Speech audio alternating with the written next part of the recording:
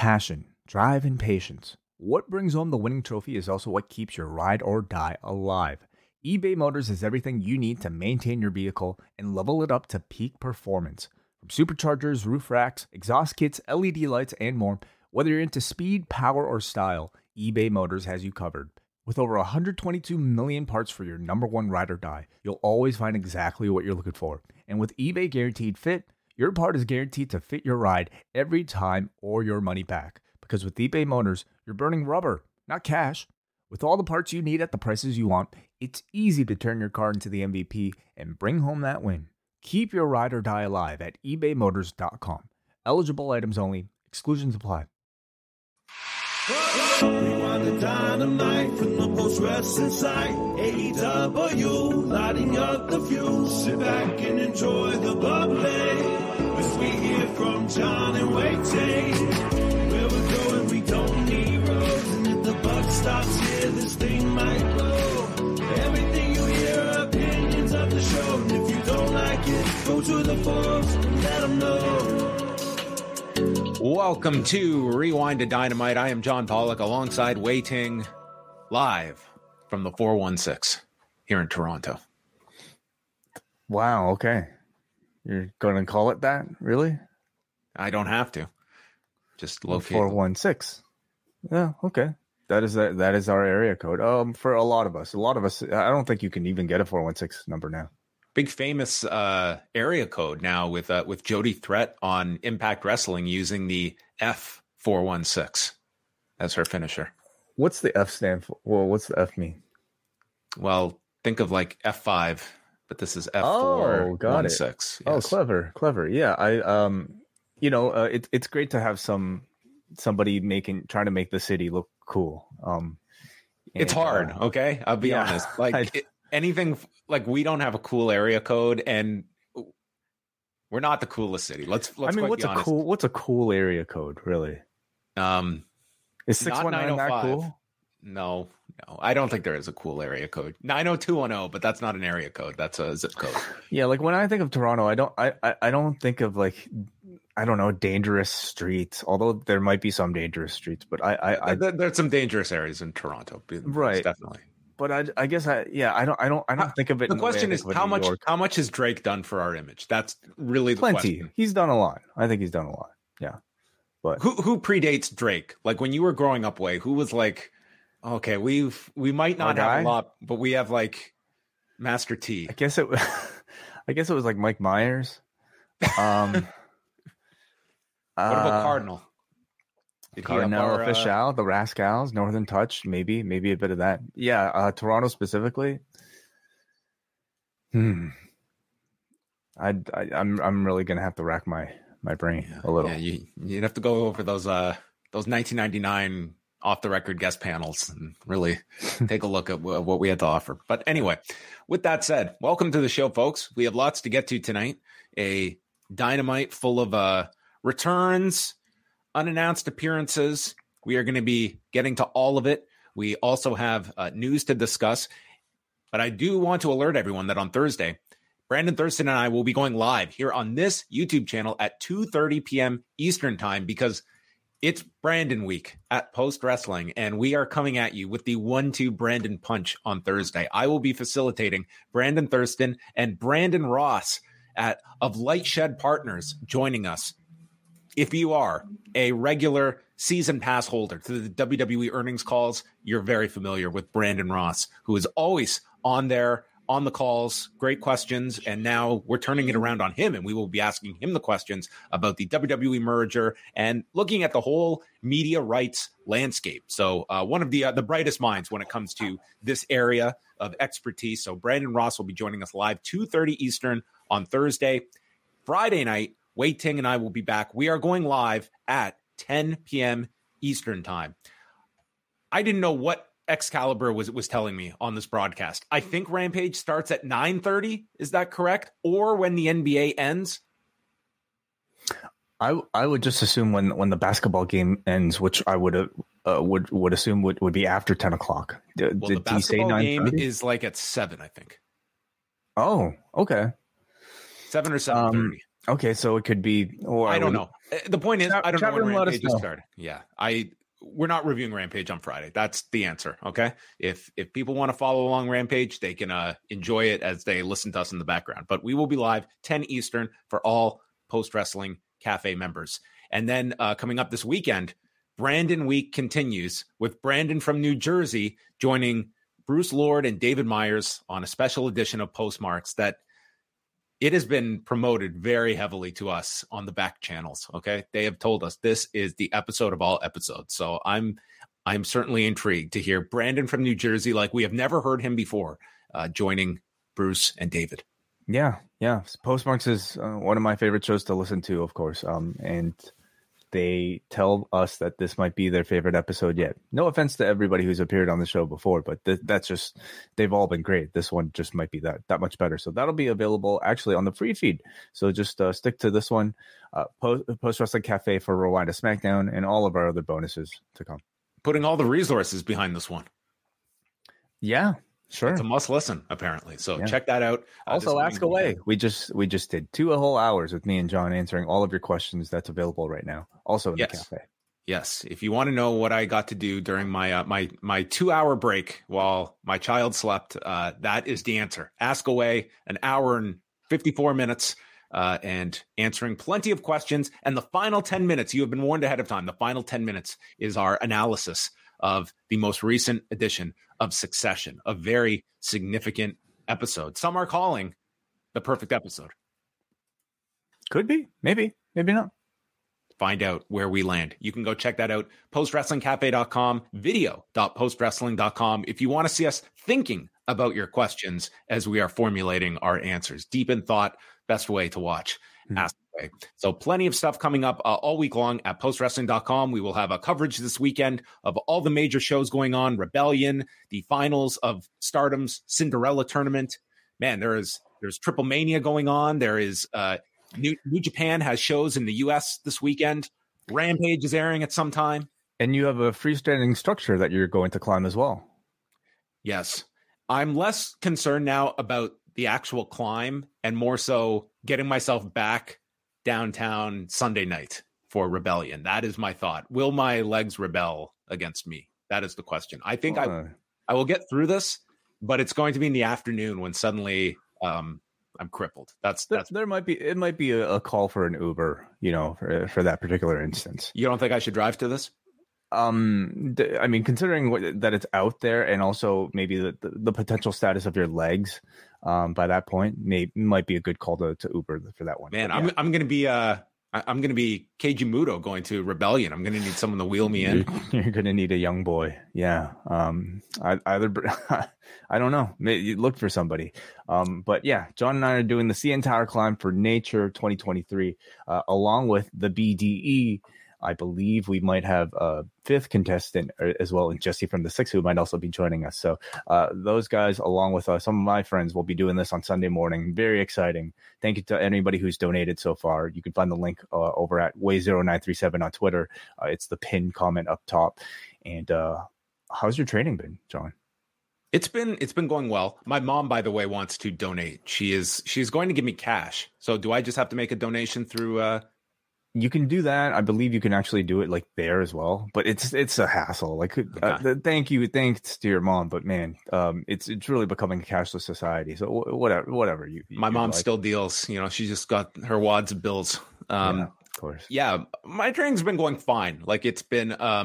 I've certainly been like whenever I agreed to this 3-4 weeks ago. I have certainly been making an effort to do this. Am I where I would like to be? No. But I'm not starting from scratch when we go into this on Sunday. So we'll see how it goes. It's going to be.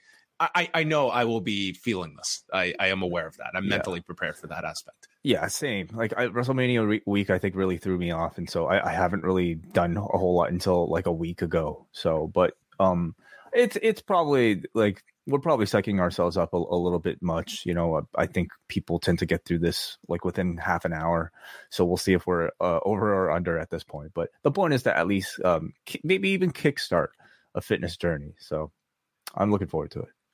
All right. Well, we will have the rundown on that next week and see how things go. On 416.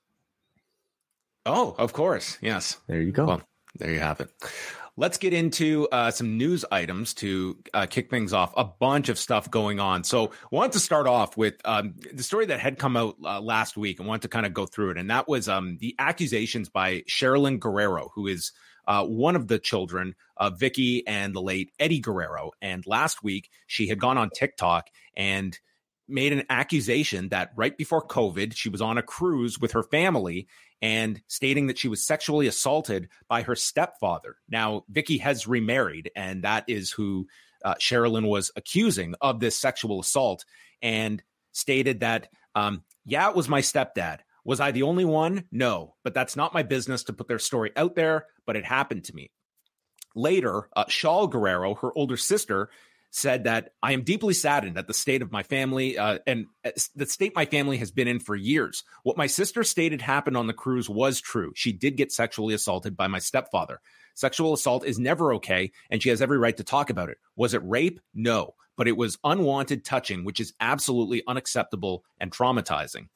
Vicky then put out a pretty lengthy statement of her own on Instagram, and it was a very ugly statement, and just certainly she did not come off well in this statement. And I mean, it was pretty shocking to read, a mother addressing her daughter like this. And also the fact that it was being done in this forum online for the world to see on what is obviously a very deeply sensitive issue here when you're talking about sexual assault and the response to it. So after that, pretty much Vicky went just quiet afterwards. And today, through her lawyer, a statement was put up referring to Chris Benson, who is Vicky's husband. Chris and Vicky Benson vehemently deny Sherilyn Guerrero's recent allegations of sexual assault and abandonment.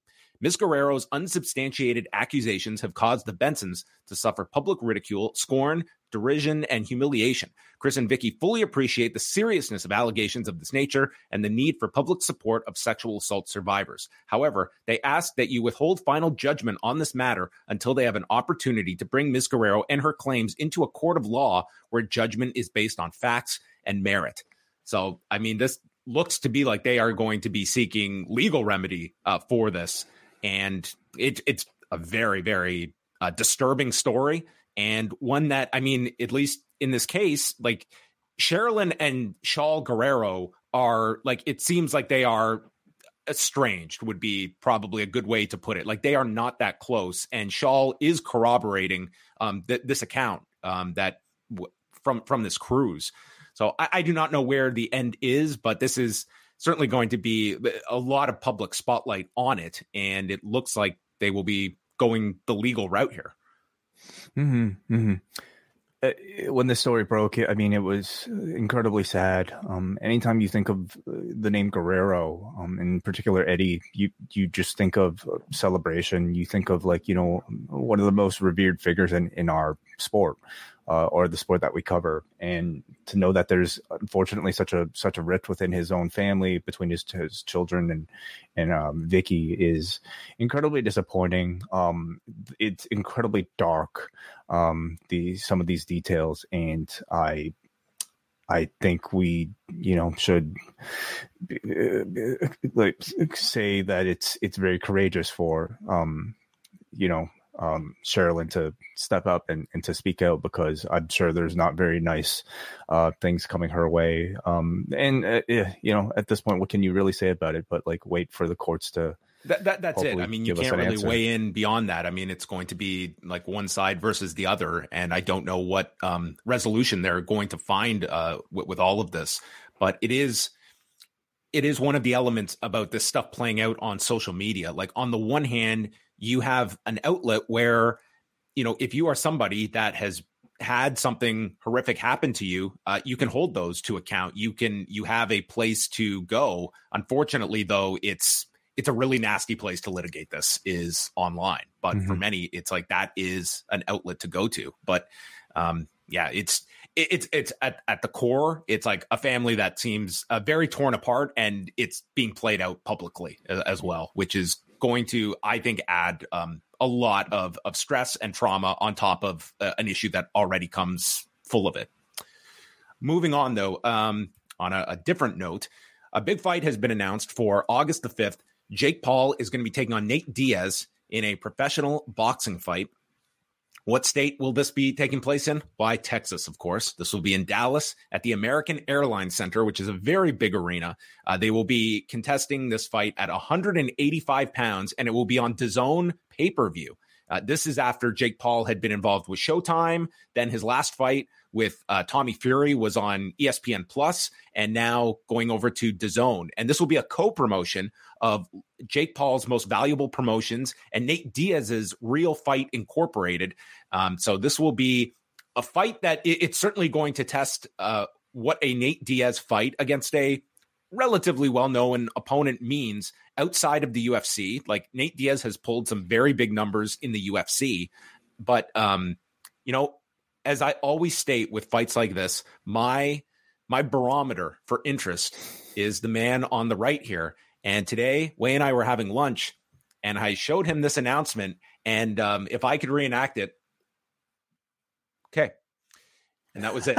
That was Wei could not have cared at all about this. So I that already lowers my expectations on what this is going to be. But number one, does this jump out at you at all? And the fact that this is head to head with SummerSlam, do you see that?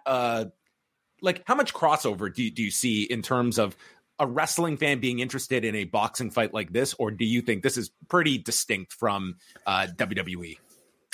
I think for a wrestling fan, it's pretty distinct. You're more likely to watch Logan Paul on SummerSlam, I would say, than both Jake Paul brothers are probably going to be on each show that night. Yeah, but SummerSlam is one of those events that doesn't just cater to a professional wrestling fan, or at least that's WWE's hope, is that the same people that might have just tuned in once a year for a WrestleMania would also tune in for a SummerSlam, and that's an audience that might be swayed with something like this. The difference, of course, is SummerSlam is not on pay-per-view; it's a part of a Peacock subscription, and whether or not it diverts people's attention from that particular evening, is it as big of an issue to WWE now than what it would have been if both of them were competing against each other on pay-per-view?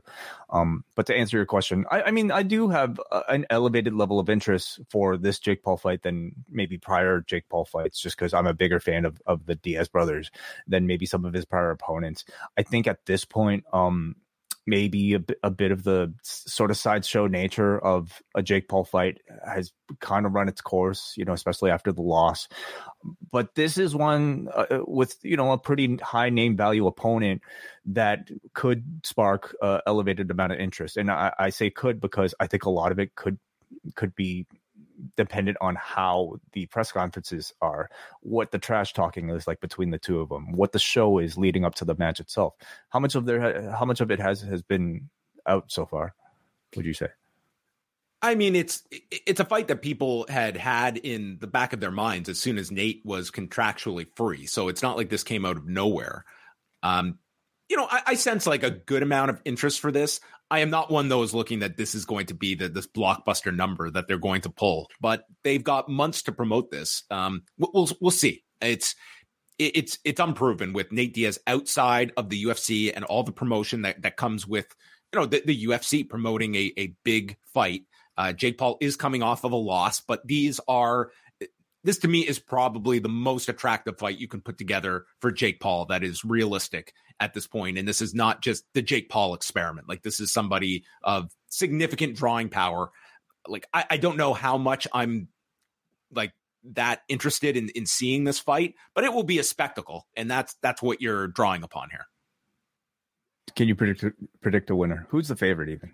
Oh, I would favor Jake Paul in this fight. Like, Nate Diaz, like, yes, he is trained boxing, but this guy's never had a pro boxing fight. And Jake Paul is like good enough that he is, like, to me, above just the celebrity label. Like, he is like a marginal boxer, and a marginal boxer is going to beat somebody with no, and this is also at 185 pounds. This is a weight that Nate has not competed in MMA in. So like, Jake is probably going to be much bigger in this fight as well. And it's just for a guy that's coming in without any pro boxing record behind him, I cannot imagine many people favoring Nate Diaz in this. So if Jake wins, does this reinvigorate sort of the interest in a Jake Paul boxing career, and what fight would you possibly go to next?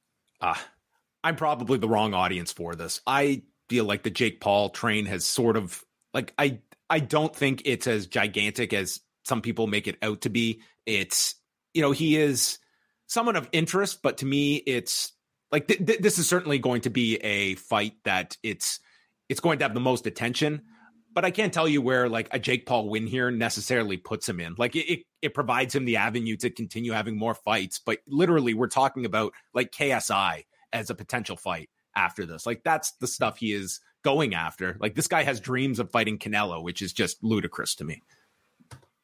Maybe brother versus brother. Well, you know what? You can always go to that well in time. Dark Side of the Ring is coming back on May the 30th, Tuesday nights at 10 Eastern. And we do not know all of the topics, but they have put out several of the subjects that will be covered in season 4. They will include an episode on Tammy Sitch and Chris Candido, Abdullah the Butcher, Magnum TA around his car crash that ended his career, and Marty Jannetty. So there will probably be some depressing topics in there. Yeah. It's a show that still I think carries a whole lot of interest. It's probably maybe only gotten bigger. So we'll see if season 4 can top season 3. Yeah, season 3 averaged 177,000 viewers, but for Vice TV, like those are very good numbers. Tales from the Territories was not a big hit. I would be curious if Tales from the Territories would come back, or if they would even have the territories left to go over. Like they kind of went over all the big ones. I don't even know if you would have a slate of all that compelling places to chronicle, but certainly Dark Side. I think that they in that last season got from the steroid trials, the Pillman episode, Tom Billington was another one. The plane ride from hell garnered a lot of attention. And this is also one, like you have heard of people that do not want to sit down for these that have had that. So it'll be also interesting to see like who are interviewed for these. If some people come back, if others don't, like you've had people like Jim Ross, voice their hesitancy to get involved in these. And, it's not always the most pleasant subject matter. Like this is not the happy side of the ring. It's the dark side of the ring. WWE is going to hold their first quarter earnings report and call on Wednesday, May the 3rd at 8:30 a.m. Eastern time. This is the part where I always state, love the fact that it's at 8:30 a.m. and then within days they make an announcement that it's been switched to 5 p.m. So I'm just going to assume that this is going to get moved in time as we get forward, look forward to this, because I know that Nick Khan has not realized that they're going to be going head to head with Wrestling Dontaku potentially here. The main event could be ending right around this time. So I don't think they want to go against that kind of competition, but it's the first quarter call. So this is not going to be covering WrestleMania weekend, which bleeds into the second quarter, but this is the first earnings call since the merger. And it'll be, as these calls always are, interesting to see if this is the one where we hear a Vince McMahon on as well. And you have to imagine that the merger is going to dominate the discussion on this. And if an Ari Emanuel is maybe even on this call or such, like this is kind of, I'm expecting a bit of like a state of the business type of earnings call rather than going into all the stuff from the first quarter. But there's a lot to digest from this earnings call that's coming up. So it'll probably be a more newsworthy one than most now that they have pretty much laying the groundwork for years to come. May 2nd or May 3rd. May 3rd. Yes. Okay. Raw on Monday night, they did 1,818,000 viewers and a 0.59 in the 18 to 49 demo. So if we're comparing to last week, that was the night after WrestleMania. It had the commercial-free hour to start. So it's a pretty lofty comparison. So they were down like 20 and 22% respectively. But if you go back 2 weeks to the Go Home show, they were only down 1% in viewers, and they were actually up 6% in the demo. So in line with a more normal Raw, because last week was a pretty inflated figure, but they were first on television Monday night. What hurt them was a very low first hour. It was their lowest opening hour since January the 16th. And in looking at the numbers, it was their 50 plus demo that was the lowest of the year in that first hour. because Tucker Carlson was through the roof. So Tucker Carlson did a 2.35 rating in 50 plus. So with all of the Donald Trump coverage, Fox News is just doing tremendous as they're facing potential their defamation suit. Are you following this? Not at all. The Dominion lawsuit? Fascinating stuff. So anyway, once Tucker Carlson ended, Raw did see a big growth in the second hour in 50 plus. And I would attribute that first hour to just their older audience watching news on Monday night. But you saw a big jump in the second hour for Raw. And overall, throughout the show, Raw maintained its audience pretty well. But part of that is a low first hour. And Canada did 254,000 viewers. It was their lowest Canadian figure since January 16th. So a Raw that was kind of all over the place as Canada settling back down post WrestleMania until a few short weeks when we get a draft, and we'll see what the draft impact has. They're really teasing this draft hard way. I think it's just going to be a gigantic event, don't you think? We still don't know when it is. No, we have no clue. Maybe we'll just tune into Raw one Monday. It's surprise. It's tonight. Probably be across 2 nights like it was in prior years, right? They should make it across a whole month. Sure. One draft pick. They did that one year. Episode. They did that one year where it was like a month of just draft picks back and forth. Yeah. NXT on Tuesday, not so great. 528,000 viewers, which is the lowest amount NXT has ever done on the USA network. So that's excluding any episodes on Sci-Fi, and a 0.13 in the demo. This was against the play-in game between the Atlanta Hawks and Miami Heat, which did pretty big on TNT, and the juggernaut Tucker Carlson on Fox News. So their demo was actually exactly the same from last week. The demo was not all that bad of a number by NXT standards, but the viewership, it was only a 5% drop, but that was enough to make it the lowest ever. So the sky is falling in NXT way. People are not interested in who attacked Pretty Deadly. They are not digging Zoe Stark mocking Roxanne Perez and her anxiety. And I suppose it could be a bit of that post-WrestleMania lull. Maybe people just having enough of professional wrestling for a time, but yeah. From NXT, there was not a whole lot to this show. They are building up to Spring Breakin' in 2 weeks, where it will be Carmelo Hayes against Grayson Waller. Waller winning the 4-way main event, and some other highlights from the show. Roxanne Perez was back, so she is going to face Zoe Stark next week. Tank Ledger made his NXT debut, and Tank Ledger is former defensive lineman Joe Spivak, who is someone that they have singled out from their NIL program that they seem very, very high on. So he is an interesting one to watch. He's been on Level Up for several weeks, and now this was his official NXT debut, losing to Joe Coffey. And so someone that, this NIL program, they really want to have some standouts that are going to, endorse this program. And Joe Spivak looks to be one of those guys that is probably going to be fast-tracked on NXT. Have you seen Gable Steveson? He is going back. He's going to be doing amateur wrestling later this year. So yeah. I guess. So what does that mean? I don't know what this means for this guy. Like, does he have Olympic aspirations for 2024? Because if so, I don't know if WWE is going to be in the cards for this guy. Yeah. Other than Kurt Angle's birthday mate every year to show up in his birthday entourage. Also, in an update from last week, Jagger Reed and Rip Fowler were on the show this week. So what had turned out, the Observer had reported that they had requested their release, and at first it had been conveyed to Dave Meltzer that it had been accepted. It turns out their request for a release was not accepted. So don't know what their long-term status is, but they're getting a tag title shot next week. So maybe this was the whole plan of the dyad was now they're against Gallus and the Creeds next week. Sort of an uncomfortable position to be in. We want out. No. Okay. We'll find out. We'll find out what those negotiations might have been like, I guess, with the result of this match. Yeah, we will see how this goes.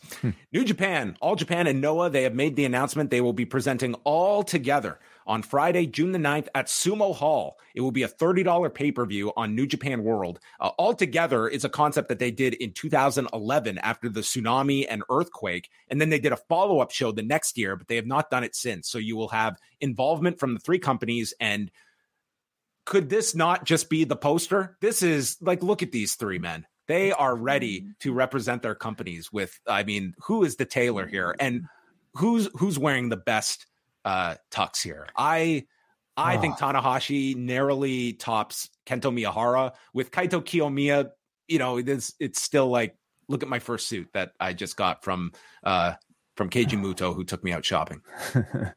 I think they work well as a trio. Clearly color coordinated. Clearly talk to each other. Maybe even went to the same tailor. You know, Tanahashi even put in teeth for this photo. That is correct. Absolutely. All of them with their best hair dye jobs. Oh yeah, really looking like a wonderful boy band, I would say. I would say they're ready to do their own spin-off of emo fight. Sign me up. I'm there. Absolutely. Yeah, this sounds like a really exciting idea. I was not watching Japanese wrestling at all or following it that much. When the last time they did one of these, obviously we've had co-promoted events between some of these promotions themselves, but not all of them under the same roof. And I think it seems like it's for a good cause, but I'm also curious if it opens any more permanent doors. No pun intended. To between all the promotions for continued storylines. If you were to be contacted by Hiroshi Tanahashi, Kento Miyahara, and Kaito Kiyomiya, and they were asking the Great Wei Ting for some grooming tips, what would you have to offer them for some advice? Oh, goodness. Wow. What a weird question, John. But one that I have an absolutely perfect answer for. As I knew you would. Because I would like to thank a new sponsor here at Post Wrestling. Our thanks to Manscaped.com for their support of Post. If you listen to podcasts, everybody, you've probably heard of Manscaped. You know that they're the company that has cornered the market on male body grooming. So it's probably no surprise that they've now moved on up above the neckline with their new beard hedger. John, as a video you podcast, got product? Look at this. Oh, are you kidding me? Come on, look at this clean shave. Isn't it nice? You've always had the very nice attention to detail. I have to say, John, we have it pretty easy as video podcasters. It's pretty easy to just get up here, turn on the camera, I put my hat on, and we're done. We don't really have to worry about a whole lot. I could be wearing shorts underneath here, sweatpants. None of you guys will ever know. But the only thing I can't hide is the hair on this face. And so, I must take my facial hair grooming, beard trimming very seriously. The new beard hedger from Manscaped, sleekly designed with a unique cutting angle, whether you're looking for a precise thinner look or if you're going for a full-on Braden Harrington. I got to ask that guy for some grooming tips. He always keeps his beard very, very well kept. No need to mess around with multiple attachments. You could use their 20 links from their Zoom wheel. Personally, I go about 5 on the sides and about 10 on the bottom. 60-minute runtime on a USB rechargeable battery and IPX7 rated waterproof, so you can wash it off in the shower or under the tap. Comes with some beautiful packaging, so it makes for a lovely, classy gift. And if you're looking for a Father's Day gift this year, just thinking ahead, even though we're in April, I mean, it's not really that far away. The Beard Hedger Pro Kit, which I've actually got here, might be a lovely suggestion. It's got a lot of other things, including this. What is this? Like a beard shampoo, beard oil. Oops, sorry. There we go. Comb, brush, all this other stuff. Damn. Would you like to try this, John? I was going to get a beard for Father's Day, and now you've Manscaped has scooped my gift for you.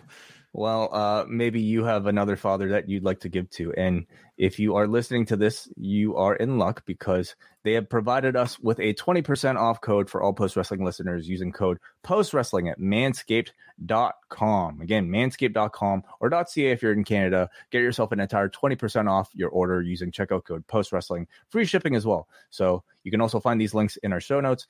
Our thanks again to Manscaped for their support of Post Wrestling. There you go. Thank you. Final notes here before we get into the review is just looking ahead to this weekend, some of the big shows. We won't go through everything here, but Saturday night, New Japan has Capital Collision in Washington with Motor City Machine Guns taking on Hiroshi Tanahashi and Kazuchika Okada, and Aussie Open for the strong open weight tag titles as well. Kenta against Eddie Edwards for the strong open weight title. Zack Sabre Jr. against Tom Lawler for the New Japan television title. Among the matches on this card. Sunday, they're in Philadelphia, and that has the Lance Archer Juice Robinson match, where the winner will face the Ospreay Tanahashi winner at Dominion on June the 4th. Triple Mania has their first of 3 branded events for 2023, kicking off Sunday in Monterrey. And this is a show that will see Io del Vikingo defending the Mega Championship against Commander, Rich Swann, and Swerve Strickland, which is quite the 4-way match that they have thrown together for this main event. Pentagon Jr. and Alberto El Patron take on LA Park and Rush, Blue Demon Jr. and Diamante Azul, and Psycho Clown and Sam Adonis. That will be a 4-way match. And then the match that they were building everything around for this show was Chessman and this social media influencer who, forgive me, I'm not familiar with, Adrian Marcello. So the deal was this celebrity had to go get licensed in Monterrey. He could not finish the drill period to get licensed. So he was not granted a license, and therefore, so he couldn't pass a physical, basically. Yeah, you had to go through this whole drill, and apparently he gave up after like a certain amount of time. They're a very strict commission in Monterrey. So now, and this guy, he is apparently also just had a sexual assault allegation levied against him over the past week. So not the smoothest celebrity that they are working with here. So now it is Chessman against mystery opponent for Saturday night. I would imagine that Adrian Marcello will be here because this has got a lot of attention in Mexico, including someone filming them going over their match, and it became mainstream news. It's pretty ridiculous, but I guess they will just have to push this match to another city that is, when all fails, Texas will just greenlight them. So they could always go to Texas for this match. 10-way cage match where the final 2 will have a mask versus mask match. And Negro Casas, who has jumped on over to AAA, teaming with Lady Shani, Latigo, Dave the Clown, and Aris against El Zorro, Flamer, Toscano, Baby Extreme, and TBA. Up and coming luchador, TBA. A lot of work for TBA on this show. Busy, double booked. And then Impact has Rebellion on Sunday night and their go home show happening on Thursday night, where we will find out, is Mickie James cleared to take part in the Knockouts title match on Sunday in Toronto. It's a packed weekend. Cinderella finals are also happening. Typical pro wrestling weekend. I think we're due. It's been a quiet month. Yeah. Way is just clearing the schedule for Arnold Allen and Max Holloway Saturday night in Kansas City. Huge fight. All right. On that note, it is time for the Dynamite review from the Panther Arena in Milwaukee, Wisconsin. Not a gigantic Dynamite crowd, but this felt like a show that they were going to throw a lot of surprises in there. So I've got to say, on paper, going into tonight, this felt like a way more toned down Dynamite. Like, this was not a lineup that I looked at and had the usual level of expectations that most Dynamite lineups had. Like this, it looked fine, but was there anything on this lineup going into tonight that you saw as, big? Because I didn't. No, maybe Kenny Omega match, Bucks match. All the biggest things on this show were unannounced. Yes. So they relied on surprises tonight. Darby Allin and Swerve Strickland started the show with Brian Cage and Prince Nana in Strickland's corner. So there has been a merger between Mogul Affiliates and the Embassy, the Mogul Embassy, as we found out on Rampage. So this is our new grouping together. Although Toa and Khan, I guess maybe they're the Ring of Honor chapter of the Mogul Embassy because they were not with them here. I guess they're there when they're willing to it made probably no sense for them to have to fly all the way here just to do this little run in. You know, I think they probably want to maybe save on a bit of travel. How about Adam Cole flying all the way here for tonight to check on his buddy? So the Embassy attacks. This was the Rampage highlights of them laying out Darby, who was hit by a car on Thursday. So of course works the next night and gets destroyed like a Darby Allin would. And now he has another match here. And they were like zooming in on him on Rampage, so you could see like the marks on his back from being hit by this car, which I guess was not filmed because I'm sure it would have aired by now. Or he's saving this for his next pay-per-view intro. Typical weekend, I guess. We have Darby nailing him with a lope at 1,000,000 miles an hour. And then Swerve takes Darby's belt off and starts whipping him. And we see Guevara and Ty Conti scouting from the back. Later, we saw Jungle Boy. Darby is bleeding from the mouth, and Swerve is pulling the chain across Darby's mouth. And then after the break, Swerve is put in the Tree of Woe, and Darby removes his boot and starts biting his foot, and then goes for the knee bar and is trying to take out Swerve's leg. He continues attacking the ankle. He's going for submissions, and then Darby is on top of his shoulders and turns it into a poison Rana, sending Swerve off the edge of the apron to the floor. Follows with a coffin drop when Prince Nana comes down and puts Swerve's leg on the rope. And then Darby walks up the ramp. Brian Cage appears and Darby returns to the ring. Swerve nails him with the kick, hits the Swerve stomp, but his ankle is hurt. So he's delayed in going for the cover and allows Darby to kick out. JML driver gets stopped. Cage trips up Darby, and then Aubrey Edwards ejects the Embassy, and a code red is hit. Big pop for the kick out, and Darby catches him with the Last Supper, the same way he pinned him in the Owen Hart tournament last year. 14 minutes and 40 seconds. These two have really great chemistry together, going back to their days in the Pacific Northwest, and this was not an exception. I thought this was a show that maybe it was lacking in some of the sizzle going in, but there was some very good wrestling on this show, and this was definitely one of them. Mm-hmm. Really good match, really good opener. Lots of spectacle in matches between these two, just from their athleticism to the creativity and the sort of daredevil nature of wanting to pull off a crazy spot like that poison Rana off the apron. Absolute insanity. I thought the finish was really well built up to, considering the history between the two and how protected of a move the Last Supper has been for Darby Allin. It's his ultimate finisher. Nobody kicks out of it once they lock it in. You also, of course, have the ankle injury or the leg injury for Swerve, and it happens to be a leg pinning combination that specifically figure fours the legs. So you have that excuse that protects Swerve even in the loss. I guess you can maybe question the booking, because is it really the best time to have Swerve in a losing situation against somebody who's about to go for a title match? I like the fact that in AEW they're not afraid to make people lose, even if they just merged a faction, for instance, because you can find other ways for guys to regain their heat, and they did do that for Swerve later on. Darby is the guy going for the title. Booking made sense, and I think he's feeling like a really hot candidate right now. Was it a mistake not to do this finish last Friday?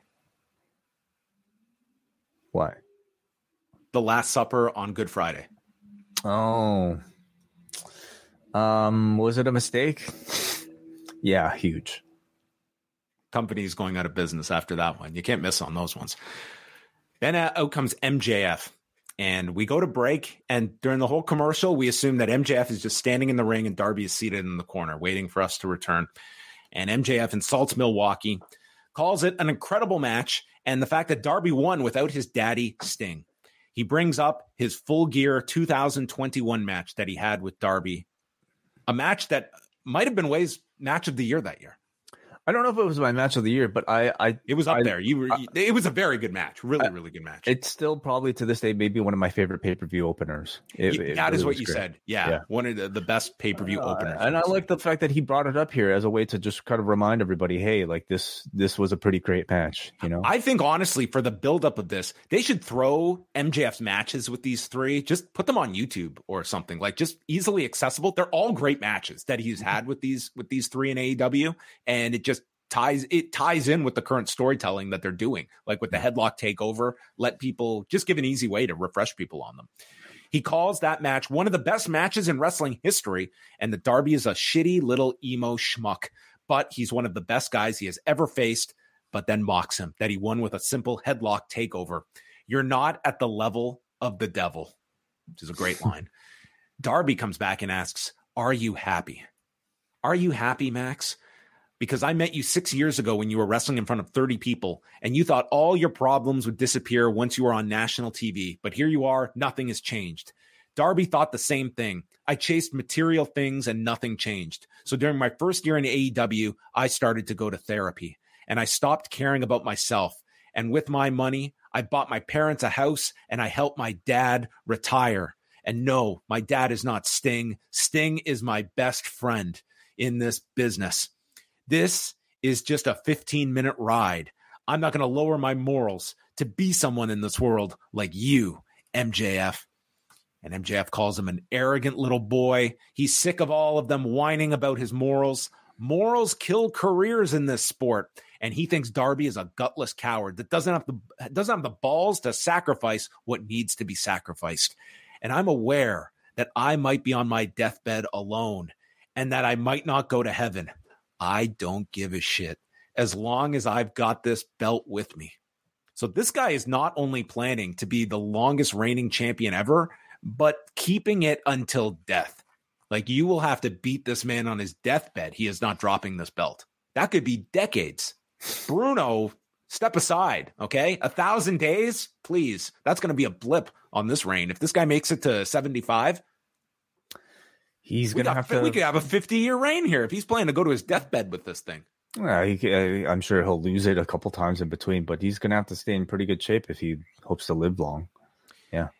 MJF will do anything to leave a legacy in the sport and be the greatest of all time, while Darby will go down being known as Sting's bitch.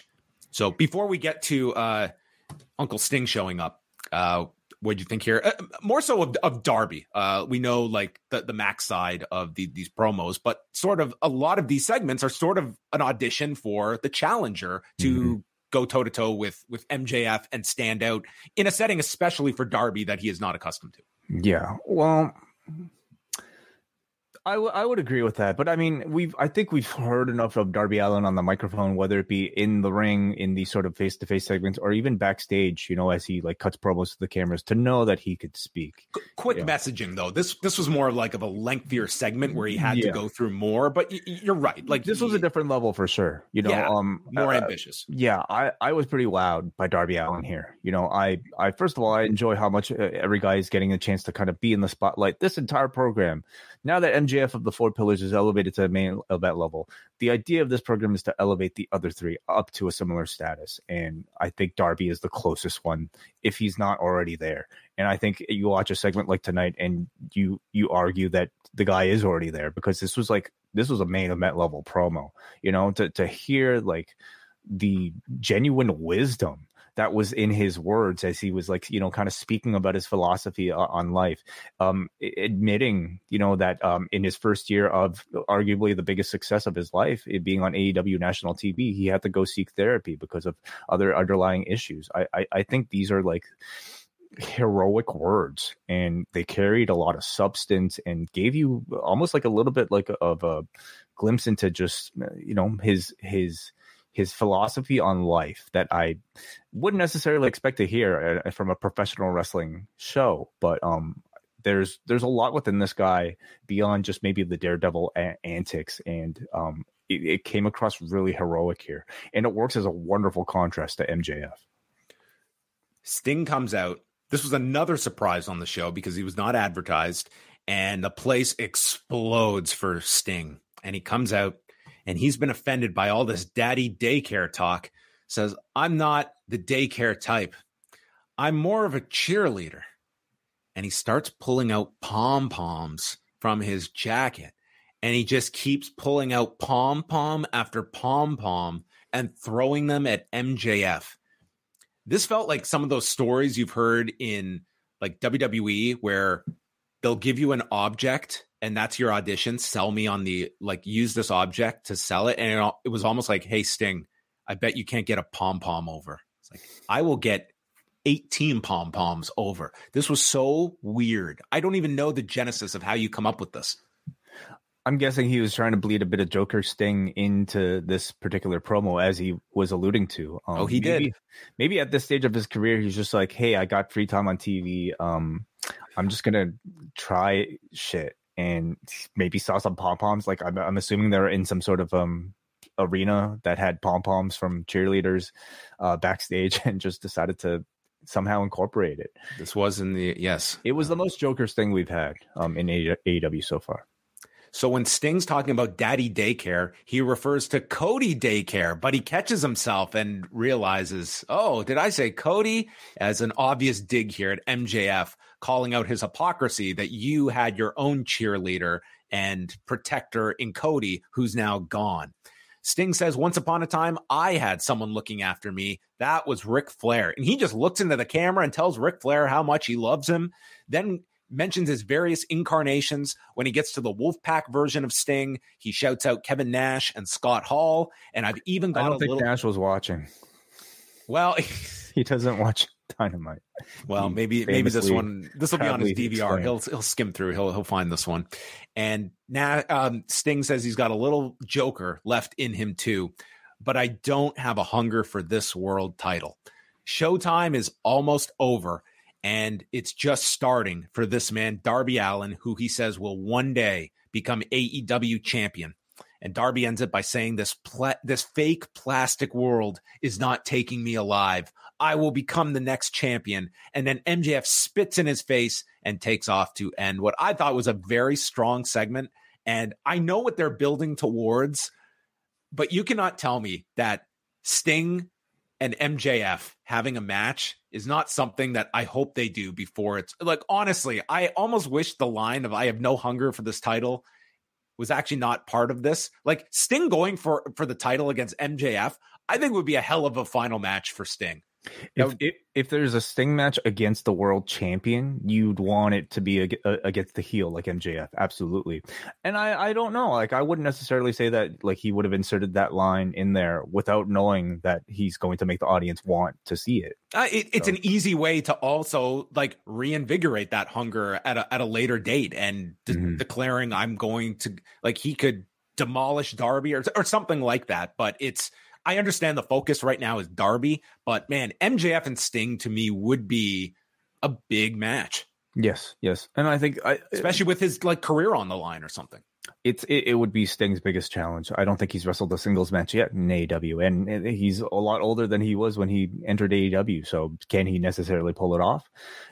The audience certainly would love to see it, but Sting's promo, it maybe was our first hint of what might be an impending retirement. I mean, beyond the specific mention from Sting himself, this promo felt really reflective. He was like going through the various iterations of his character. It's basically like felt like a retirement speech in a way, or a Hall of Fame induction speech where he thanked all the people that helped him, like a Flair, Hall, and Nash.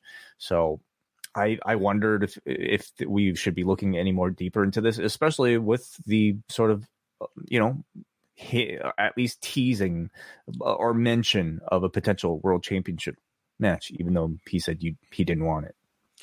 Well, I mean, the retirement, we know it's coming. It's just a question of when. Like he's in, he has stated like this is like the last year, or his deal's up in the end of the year. And you're looking at like you have some big shows booked, and a Sting retirement would be, if promoted correctly, will be a big deal. And I would state that it's like this AEW run has turned it into something where Sting doing his final match is going to mean a lot. Like he has put in the work during this run that he has become the living legend on the roster. So I think you can do something really big with him for this retirement. And then the question is who you pair him with. And I think MJF is certainly not the worst idea to do it with. Powerhouse Hobbs against Silas Young, Milwaukee's own, for the TNT Championship. This was an open challenge that I guess Silas was regretting answering. Hobbs is arriving in the new car that QT bought him, and he hands the keys to a security guard, warning him about anything happening to this car. And then Taz says, man, Hobbs loves this car. He loves that car so much. I mean, God, you could have just put a countdown to this car's doom. Dude murdered Silas Young, hit a spine buster and town business in 43 seconds, just destroyed this guy. I mean, just welcome home. Honestly, a little surprised, like Silas Young isn't somebody without any sort of name value. Like he's not just a jobber. Like was a mainstay at Ring of Honor, because he's like from the city too. Like, and you just killed this guy in his hometown. Yeah, not saying like it was bad booking to have Hobbs look so strong over somebody. I was just surprised that they would use it or like have this sort of match that was so non-competitive with somebody who does have a bit of a name value. So Hobbs and QT go to take Silas up the ramp. They're not done. And then Wardlow is on the screen and sends the security member running, and he starts bashing Powerhouse Hobbs' car with a pipe. He drills the window, and then he gets into the forklift, flips over the car, and then he gets out of the forklift, which is still in drive, and just keeps going straight. Yeah, I mean, I don't know if this was intentional. Maybe safety wise, it would tell me no. But I mean, it had a pretty cool effect. The car ended up just like ramming into the forklift. Ended up like just basically rolling into the car, and he just kind of walked away like a badass, like he meant to do it. So it turned out pretty well, I would say, this angle. Yeah, I mean, these forklift angles are always, this was not Brock level, but it was not bad. So Hobbs then is so furious about all this, so he's going to soothe himself by powerbombing Silas off the stage. But Wardlow comes into the arena, they brawl, and the crowd is chanting for Wardlow, and it ends with Wardlow powerbombing Aaron Solo off the stage through a stack of tables. And this was the spot they had just done in January that Anna Jay got all messed up with her ribs. And like this stack of tables, Solo went through like he went through like one side of it, but not the other. And hopefully it was a okay landing for him. It was hard to tell. I hope so too. Hope he's all right. I thought the angle turned out well. The Stone Cold car angle. I think it turned out well. I guess at this point with Wardlow, we've been through so many gimmicks already with Wardlow. When I say gimmicks, I mean like him like busting through the security guards, like doing the multiple power bombs. At the end of the gimmicks, we were left with a guy who I would say was sort of an underwhelming champion, whether that be through booking or maybe you could say it was just maybe through a lack of charisma or a lack of connection to an audience or a lack of in-ring sort of like specialness about him once he was left alone with the championship.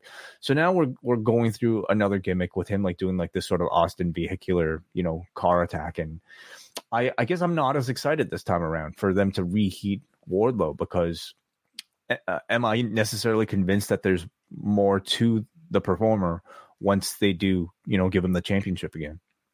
Yeah, and I think it's also a level of the depth in AEW that if you are ranking sort of like your projects, if you want to label it as such, like the people that you're building to contenders for MJF, for instance, Wardlow has that history, like that's a program that would be on the table. But how many guys are ahead of Wardlow? Like it's quite a lot, and that sort of reflects like where the depth is. In a company that would not have that depth, I think Wardlow would come across as a bigger star because he would have to be booked like a bigger star.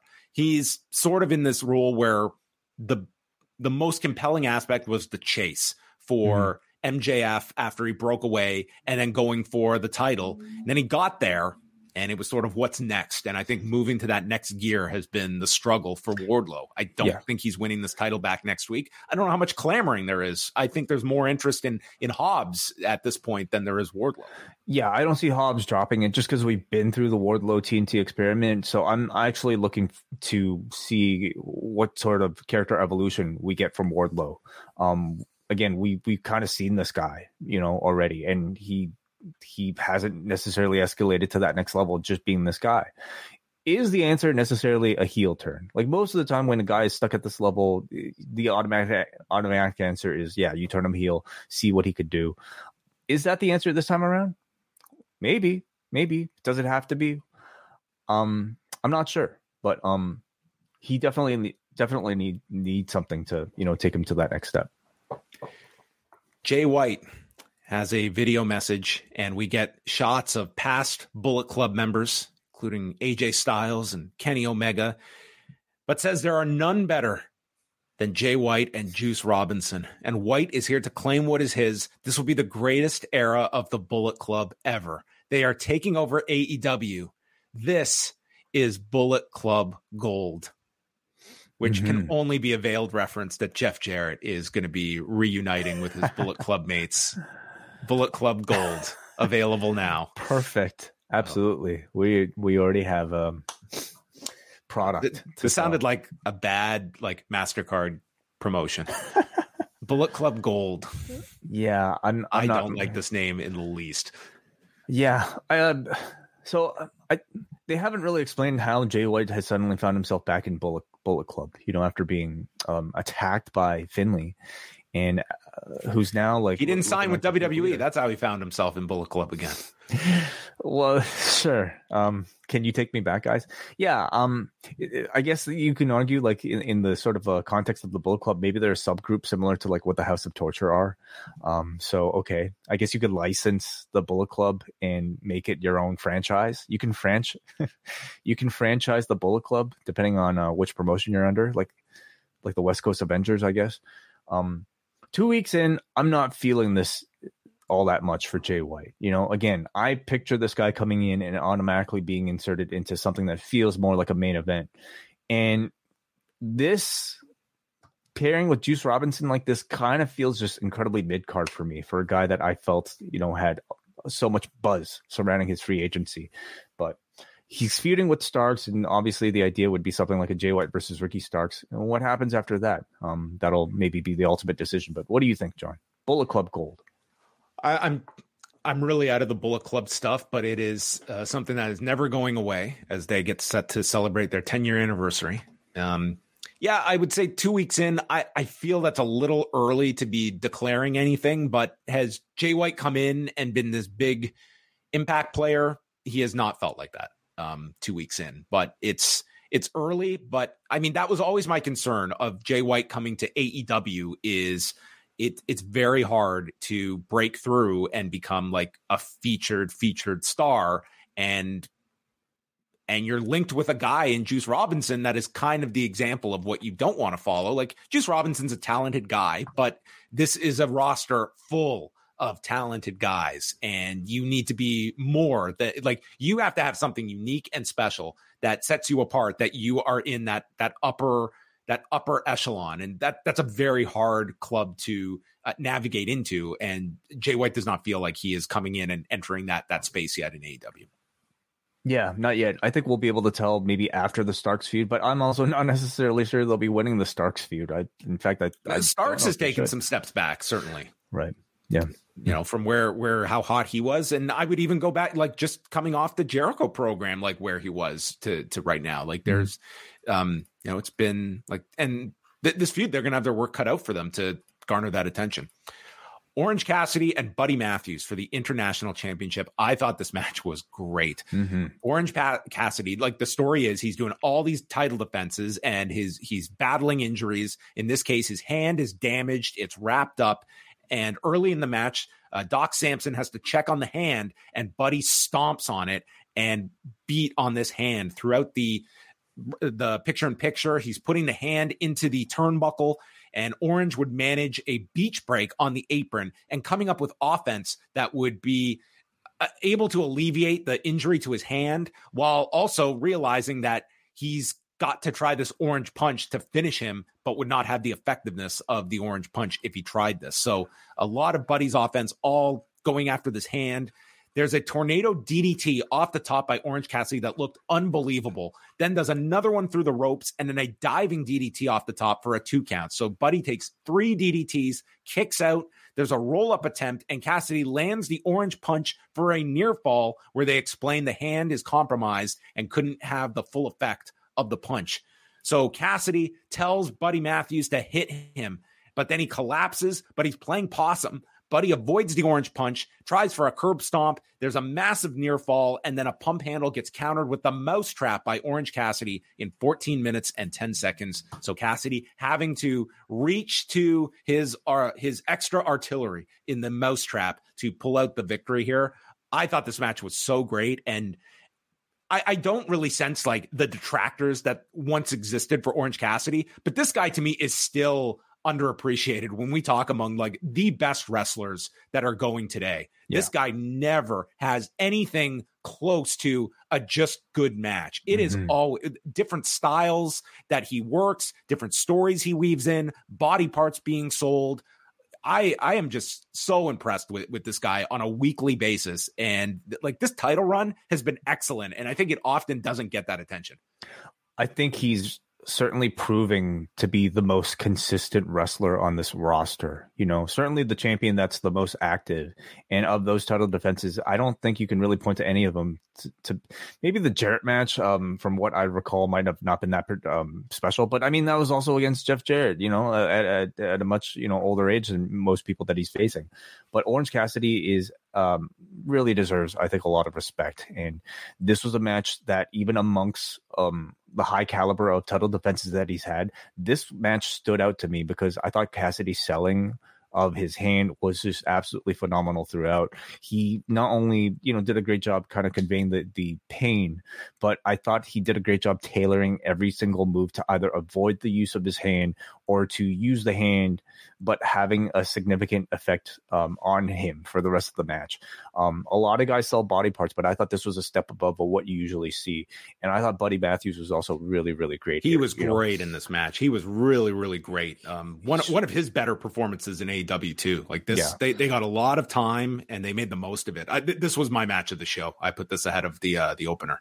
Mine as well. Just like, you know, but Matthews, like, he plays a great aggressor for somebody like an Orange Cassidy because he's just got this powerful technical style, and he looks big. Like he looks big in an AEW, which makes him a great fit for the House of Black. But I mean, there's so much potential, you know, for matches with him amongst this roster. So by the end of this match, I thought they did such a great job of telling that hand story that I would have been actually perfectly satisfied if they did a title switch. Like, just I think this audience was buying on, like, there were several of these near falls that they bid on towards the end. Like, they did a really great job of convincing you of that fact. And that's sort of the idea that, like, he can only take so much of this punishment before he's finally going to be overwhelmed by it. And I think we're going to get one, like a surprise title loss. And I think it's going to be against someone that you're not expecting because of the injuries piling up. Yeah. And whoever it is, I hope they're as good as Buddy Matthews, or maybe even Buddy Matthews himself. Cause at the end of the match, he kind of, like, you know, showed like, hey, I was this close. Certainly built my interest in wanting to see a rematch between these two. This was great. Quick vignette with Christian and Luchasaurus, and Christian stating that some things have changed. Renee's with the best friends in Orange Cassidy. Trent says Orange is fine. He's on the run of his life and makes us a bit jealous. So they issue a challenge to Aussie Open to show up in Milwaukee in about an hour for Rampage so we can challenge you for the IWGP tag titles. And they teleported, and that is what you're getting on Friday night with Aussie Open against the best friends. One of the perks of being champion is you get access to all the best flights. So I'm sure they made it. That's what happened to all those guys on Raw. No champions. Yeah, I mean, pretty big deal. Like, man, a lot of buzz around Aussie Open. I guess a pretty busy weekend now with like Capital Collision the next night, and we'll be on the tapings in Philly on Sunday. So yes, Ethan Page is in the ring. He explains they've been going through a rough patch with the Firm. I'll say. Mentions Hook beating up Stokely, and he has been a mess. No time for a haircut, but still looks better than these fans. Because he goes and uses the promo code Post Wrestling at Manscaped. At Manscaped.com, yes. He needs answers. Why did Matt hit him with the title? Matt still works for him.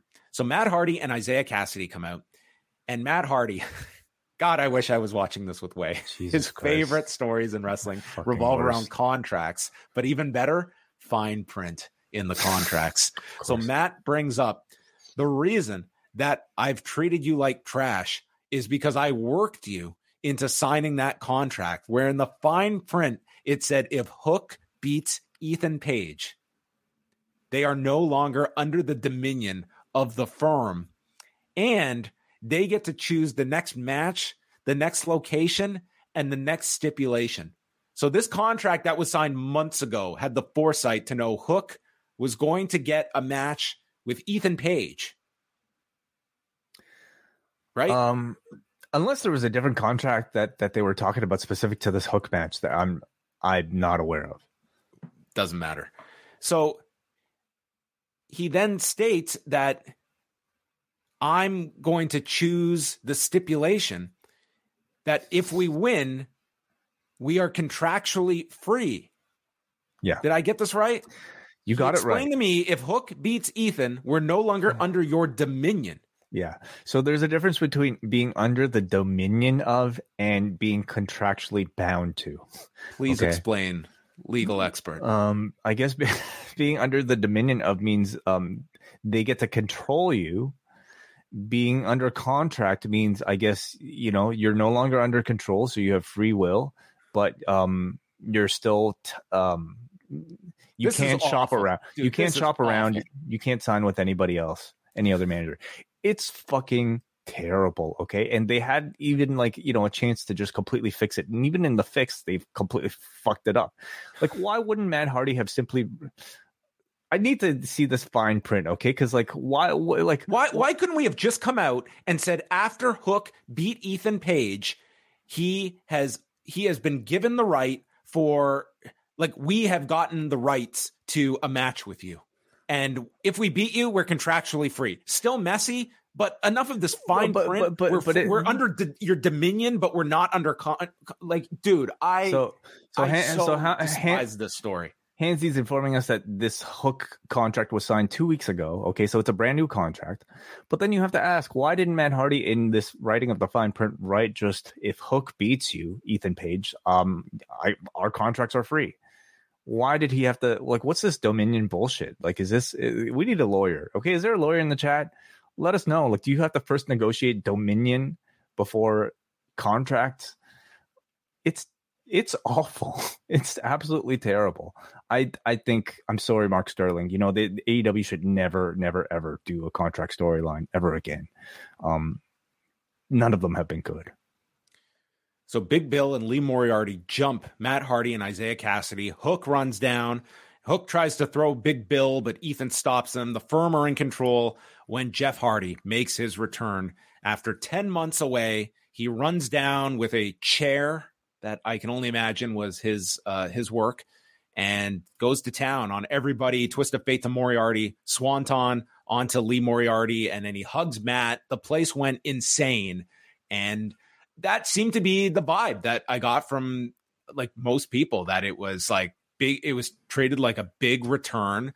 But for me, it's I am concerned about this guy long term. I think that it's not an alarmist reaction to have when this has been repeated. That was a really, really scary incident last June. He is incredibly lucky he is alive. He is incredibly lucky that no one else was injured. I hope that he has sought out remedy for that, and that he is back into a proper mind space. But pro wrestling has been something that has, it has led to a lot of problems with him. Even with this reduced schedule that AEW represents, we saw what just several months into it resulted in last year. So I look at this with extreme caution as he is back. Yeah, I don't think you're being alarmist to speak that way. When this story came out of his latest arrest, a lot of us and a lot of the audience had no appetite to want to see a Jeff Hardy return to professional wrestling. And this is a situation where I think we simply have to trust his employers, that his employers have given him appropriate chances and to prove himself.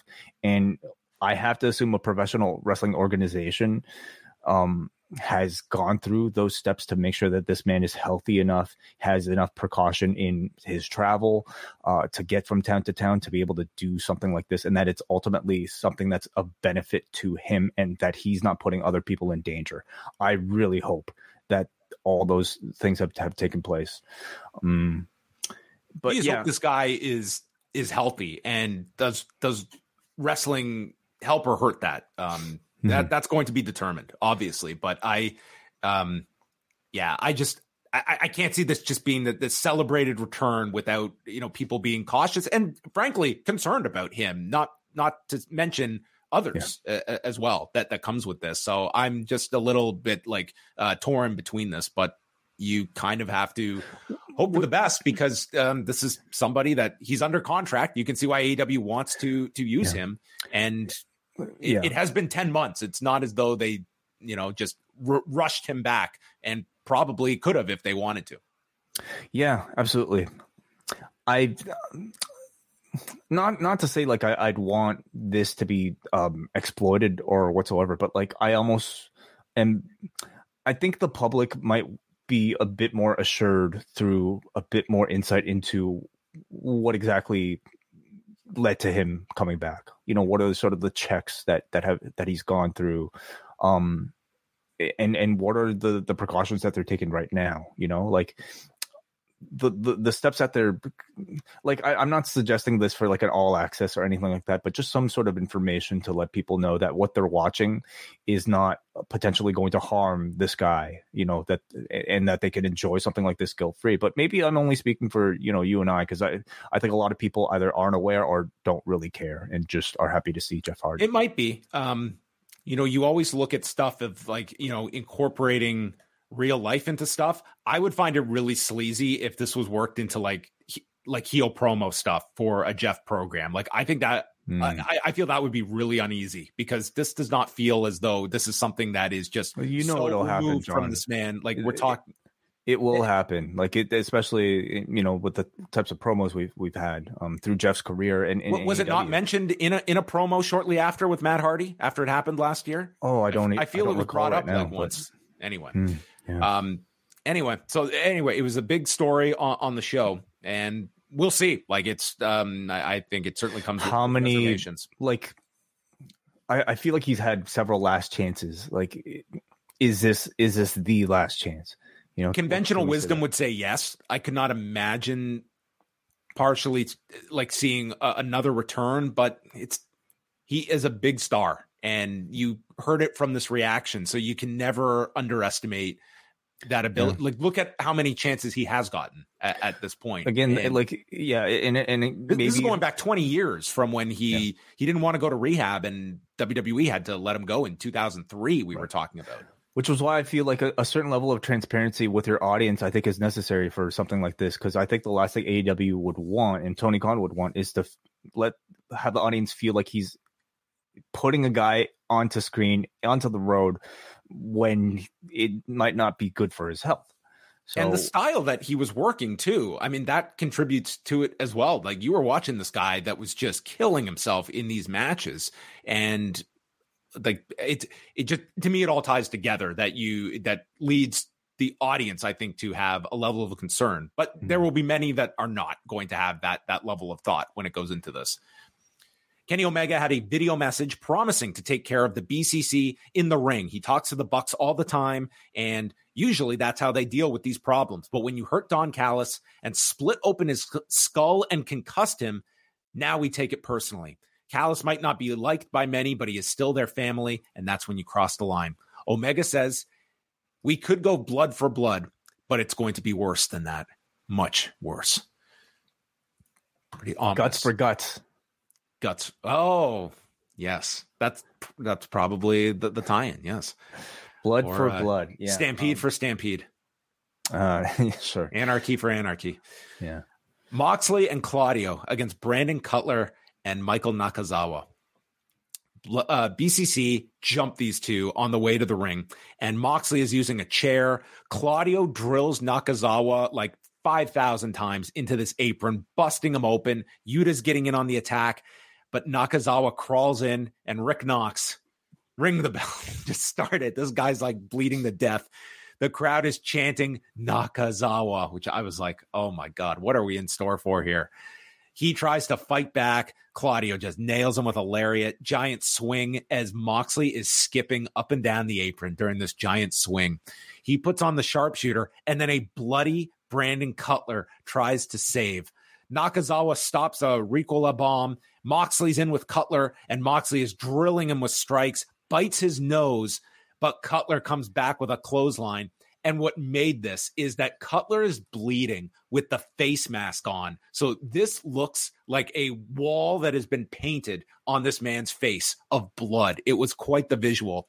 Moxley kills him with a lariat, Death Rider, Bulldog choke, but in comes Nakazawa to save Cutler. So Moxley and Claudio drill these two with strikes until Rick Knox calls for the stoppage at 3 minutes and 6 seconds.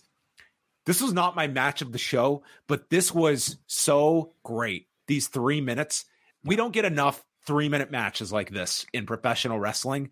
I thought this was as perfect as it could be for what they were setting out to achieve. And Cutler and Nakazawa were so fantastic. Highly entertaining. Absolutely. I mean, it's just like, like feeding, some prey to the wolves, like, and just, watching them tear these poor guys apart, as is their function right now in this company. I mean, Nakazawa and Cutler are about as sort of like perfect of a jobber team as you can get, and to just feed them to the BCC for them to tear them apart. Blood, like this was a case when they showed Cutler was busted open, I was like, okay, is this so necessary? Like, Nakazawa is already bleeding. By the end of the match, I would argue it was, because I think he wanted to show both of these guys completely brutalized as a way to send a message, of course, to the Elite. I thought it worked for those same reasons. I can also see like this audience is so numb to blood that it does lessen some of the impact when you do something like this. Like it's so commonplace that if it was more restricted, like this would stand out in a more violent and gruesome way. But to me, it still hit in that regard because I still accentuated and amplified the effect. So yeah, this is great. Mox gets onto the microphone. He is just on fire here. What's amazing is that like this crowd did not cheer for the BCC. Usually for this sort of like heel beatdown, massacring these jobbers. I mean, you might they chanted. We got a Michael Nakazawa chant on national television. Yeah, they got legitimate heat for this beatdown of these jobbers, and maybe partially it's because Cutler and Nakazawa at this point are fan favorites, cult favorites. But I think it's also because this was like a scary beatdown from Mox and Claudio. Moxley calls on, where are the Bucks? Where's Hangman? Where's Don Callis? They're all still at the hospital. Glass jaws, glass egos. We put the Elite in All Elite Wrestling. And with that, Kenny Omega comes out, and he's waiting on the ramp when the Young Bucks enter through the crowd, super kick the BCC, and then they're attacking Moxley. They hit him with a BTE trigger, and Omega brings out an equipment box. And they're going to use the box. The Bucks stop Omega and instead hand him a screwdriver. And he is going to get revenge on behalf of Hangman Page when Claudio pulls Moxley out of the way as Moxley moves away and Omega stabs the turnbuckle pad with the screwdriver. So, I mean, on the one hand, this was a real big surprise to have these three back and in a physical angle. But I would have to say, if I was Nakazawa and Cutler, I'd be like, thanks, guys. You couldn't have come to my aid any quicker than this. You had to wait for your big elaborate return through the crowd. We just got massacred for 5 minutes while you guys were plotting your return. But big reaction for the return. It's the element of surprise, John. Yeah. The sacrificial lambs, Nakazawa and Cutler.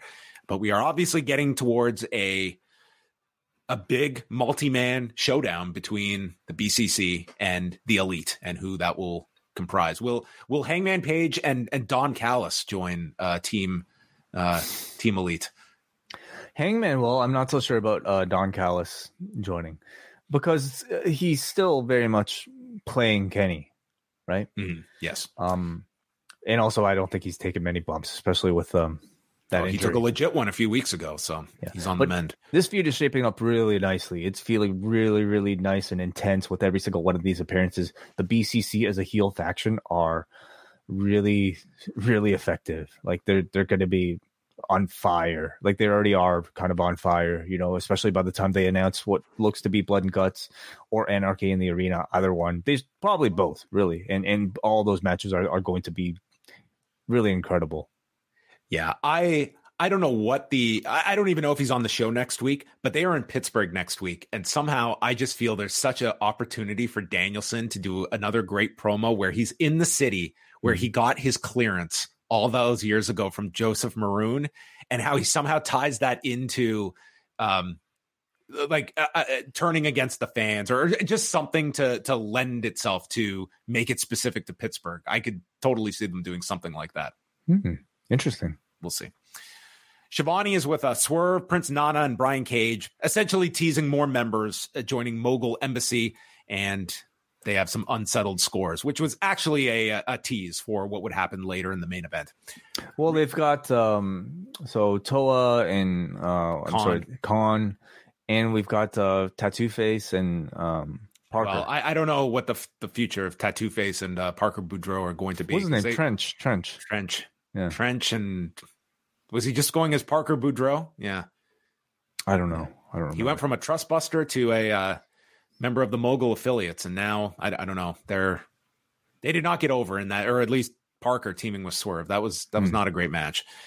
Riho and Sky Blue against Tony Storm and Ruby Soho. They go through the commercial break. Storm misses with a hip attack.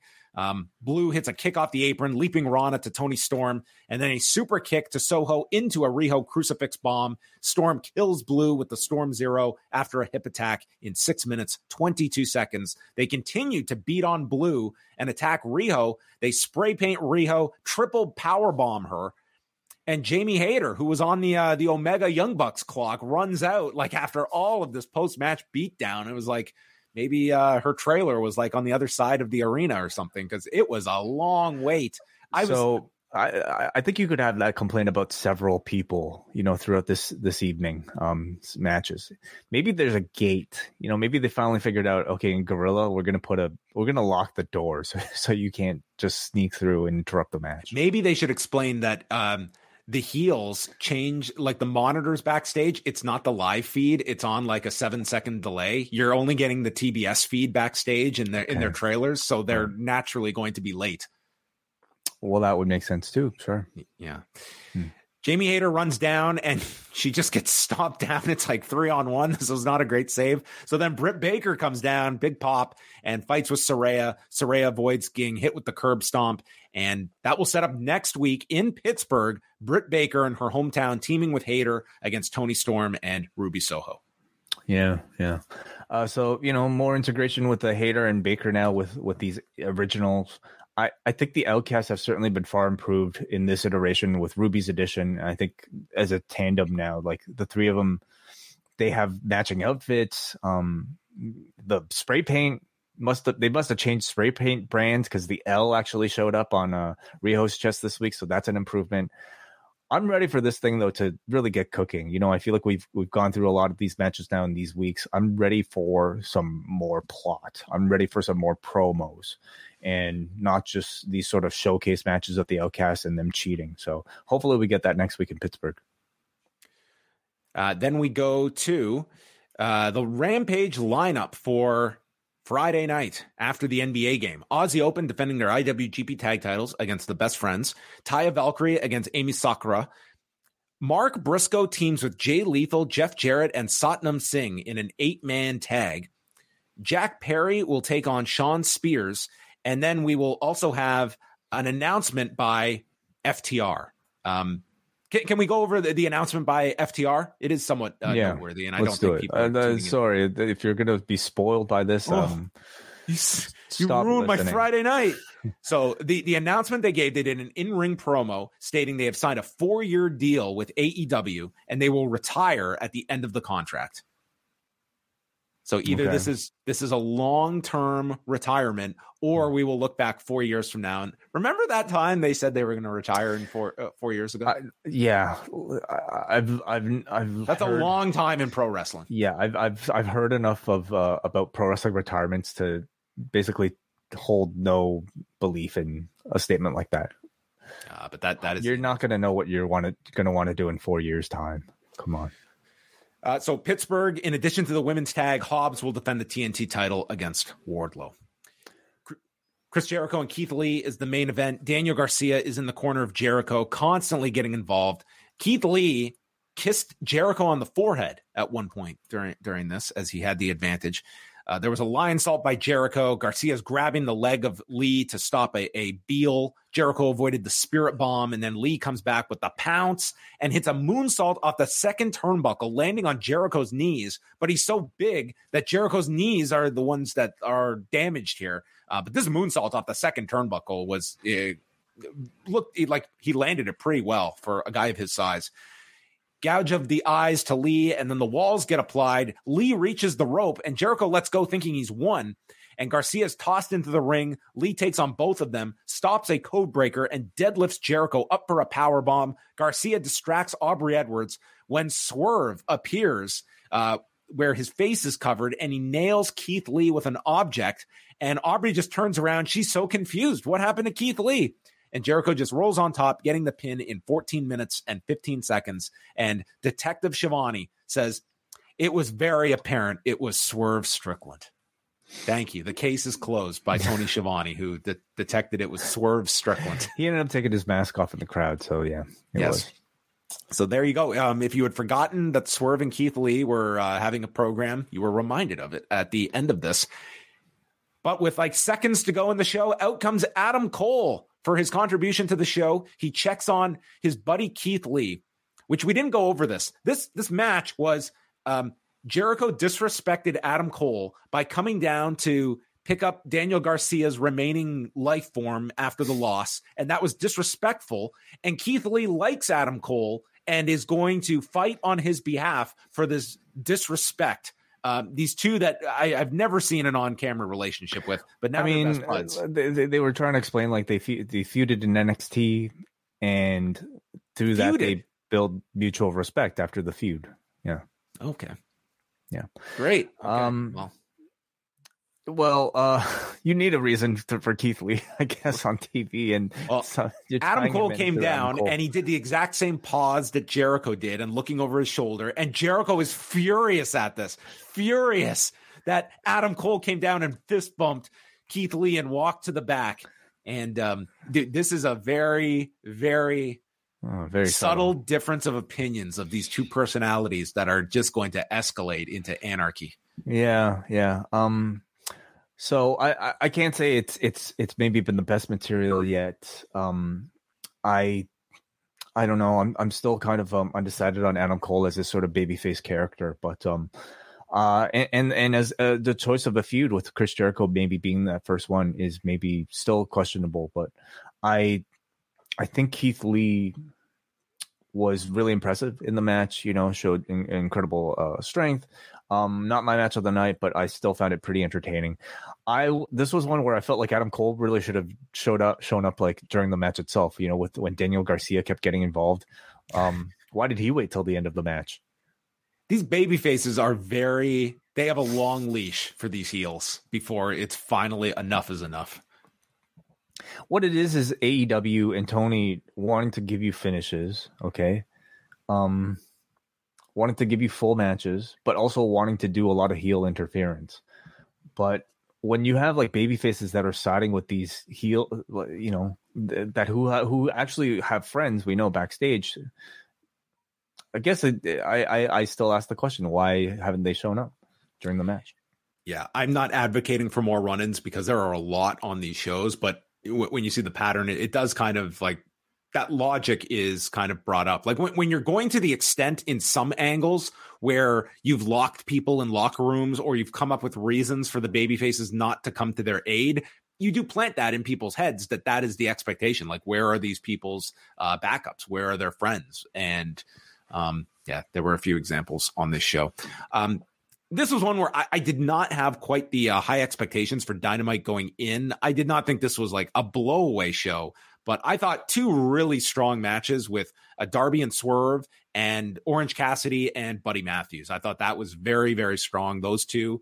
The MJF promo segment with Darby and Sting was a high point of the show. I would say those were the big things. And the contract stuff with the firm it's one of the worst AEW stories. I mean, you got this big pop with Jeff Hardy at the end of it, and I assume that we are just moving on from Matt Hardy's dominion. Well, he still has to fight for his contract freedom. So that match still has to take place. So we're not just out yet. And then what happens to Jeff Hardy's contract? Who's got that? We will find out. Maybe he's under the dominion of somebody. I think the Elite and BCC feud is shaping up really, really nicely. Yeah, that was a very good segment. From the destruction of Nakazawa and Cutler to the post-match returns. Yeah. This was one of those shows where, again, it was sort of interesting. Like, if you tuned in, maybe you were not blown away by this lineup. But if you just thought, well, I'm going to tune in for this show, and you got unannounced Sting, Jeff Hardy, the Elite, by the end of it, it's like, man, you certainly delivered if you were a fan that just tuned in and trusted that it would be an entertaining show. Like, you were given a lot on this. Yeah, when we're talking about Double or Nothing and just the prospect of having, Anarchy in the arena with the Elite versus BCC and also this 4 Pillars 4-way match, that already looks pretty strong on the top end. The rest of the card, I still have maybe some questions about, because I think whatever's going on with Wardlow, it was okay. Like, I'm not terribly it hasn't reignited my interest in Wardlow. Jericho and Cole, I'm sure the match will be good, but I'm not that into the story just yet. But it's still early. And then we've got the Mogul affiliates, which I don't even know if they're going to make it on the pay-per-view or if it just might be another, it's Keith Lee versus Swerve again. And again, they haven't finished the program, but am I that interested in seeing them continue it? Well, let's see what they can do. Can you see them squeezing out one more run for the tag titles with the Hardys going after FTR? Yeah, absolutely. Yeah, you're not just going to pair the Hardy boys and not have them challenge for the belts. I do think you can do that one solid time of them doing the run for the tag titles, and I can see them holding the championship. Yeah, maybe. Yeah. This post-wrestling podcast is brought to you by NerdWallet's Smart Money Podcast. Financial literacy can be daunting, but it's one of the most valuable things you can equip yourself with. On NerdWallet's Smart Money Podcast, their trusted financial journalists offer easily digestible, conversational discussions on topics like balancing your portfolio. If you think an ETF is one of Cena's 5 moves of doom, this show might be for you. Planning for your tax bills this April, so you don't have to worry about a visit from Erwin R. Shyster. And putting away more money for retirement, because unlike most wrestlers at the end of their careers, most of us should only plan on retiring once. Listen to NerdWallet's Smart Money Podcast on your favorite podcast app. Future you will thank you. All right, let's open it up to you, the listeners, with super chats and your feedback. We've got a super chat here from Matt Hahn. Sends $5. Thank you for the support, Matt. He says, I'm hoping that we'll get Orange Cassidy versus Takeshita, and that's where Orange drops the title. Also agreed that Orange is underappreciated. Well, Takeshita is one of many options that you could certainly go with. Yeah, where he gets that big win. And with Callis, I guess recuperating, I don't know if he's waiting. That's probably set back some of those plans. They were starting to really move forward with those, and Callis took a really nasty fall in that segment with the BCC backstage. Or could Takeshita be a 5th member for potential, Anarchy Arena, Blood and Guts type of thing? He could be. He could also at some point have another former member of their fraternity. So is it more likely to be 4-on-4? Because there are only 4 BCC members. We've got 4 BCC members, so they would have to do some recording. So maybe they keep it 4-on-4 even. Mm-hmm. Forum.postwrestling.com. You ready, John? I am. We'll start off with Jomo. The Bucks are back, and I couldn't be happier. Well, I could be happier if there was any explanation why Dark Order didn't get involved last week or this week with the BCC. But seeing the best tag team of all time back on TV will always make me happy with my viewing choice. I feel like the ex-Bullet Club leaders have all been booked pretty highly wherever they ended up, but Jay White feels mid-card as hell thus far. Bullet Club Gold sounds like a lame corporatized attempt to sell shirts in celebration of the 10th anniversary, which it very well could be. Buddy Matthews sells like crazy. He and Orange Cassidy had the match of the night for me, but only slightly ahead of Swerve and Darby. Love how Smarts in The Last Supper and Mousetrap got the wins. 2 really good matches and a few good angles made for a good show. Where is Pac? Pac has been he's been off AEW since January. He did the OTT shows back a couple of weeks ago, the Scrapper Mania shows. But yeah, he is. I don't know what the issue is with him. If it's Pac seems to take like pretty frequent hiatuses, and I don't know if it's due to visa issues or what. But yeah, it seems like he goes missing for a few months at a time. Yeah. So let's go to Kate from Montreal, who says, I really enjoyed Darby versus Swerve. No surprise there. And the Darby MJF Sting promo segment that followed.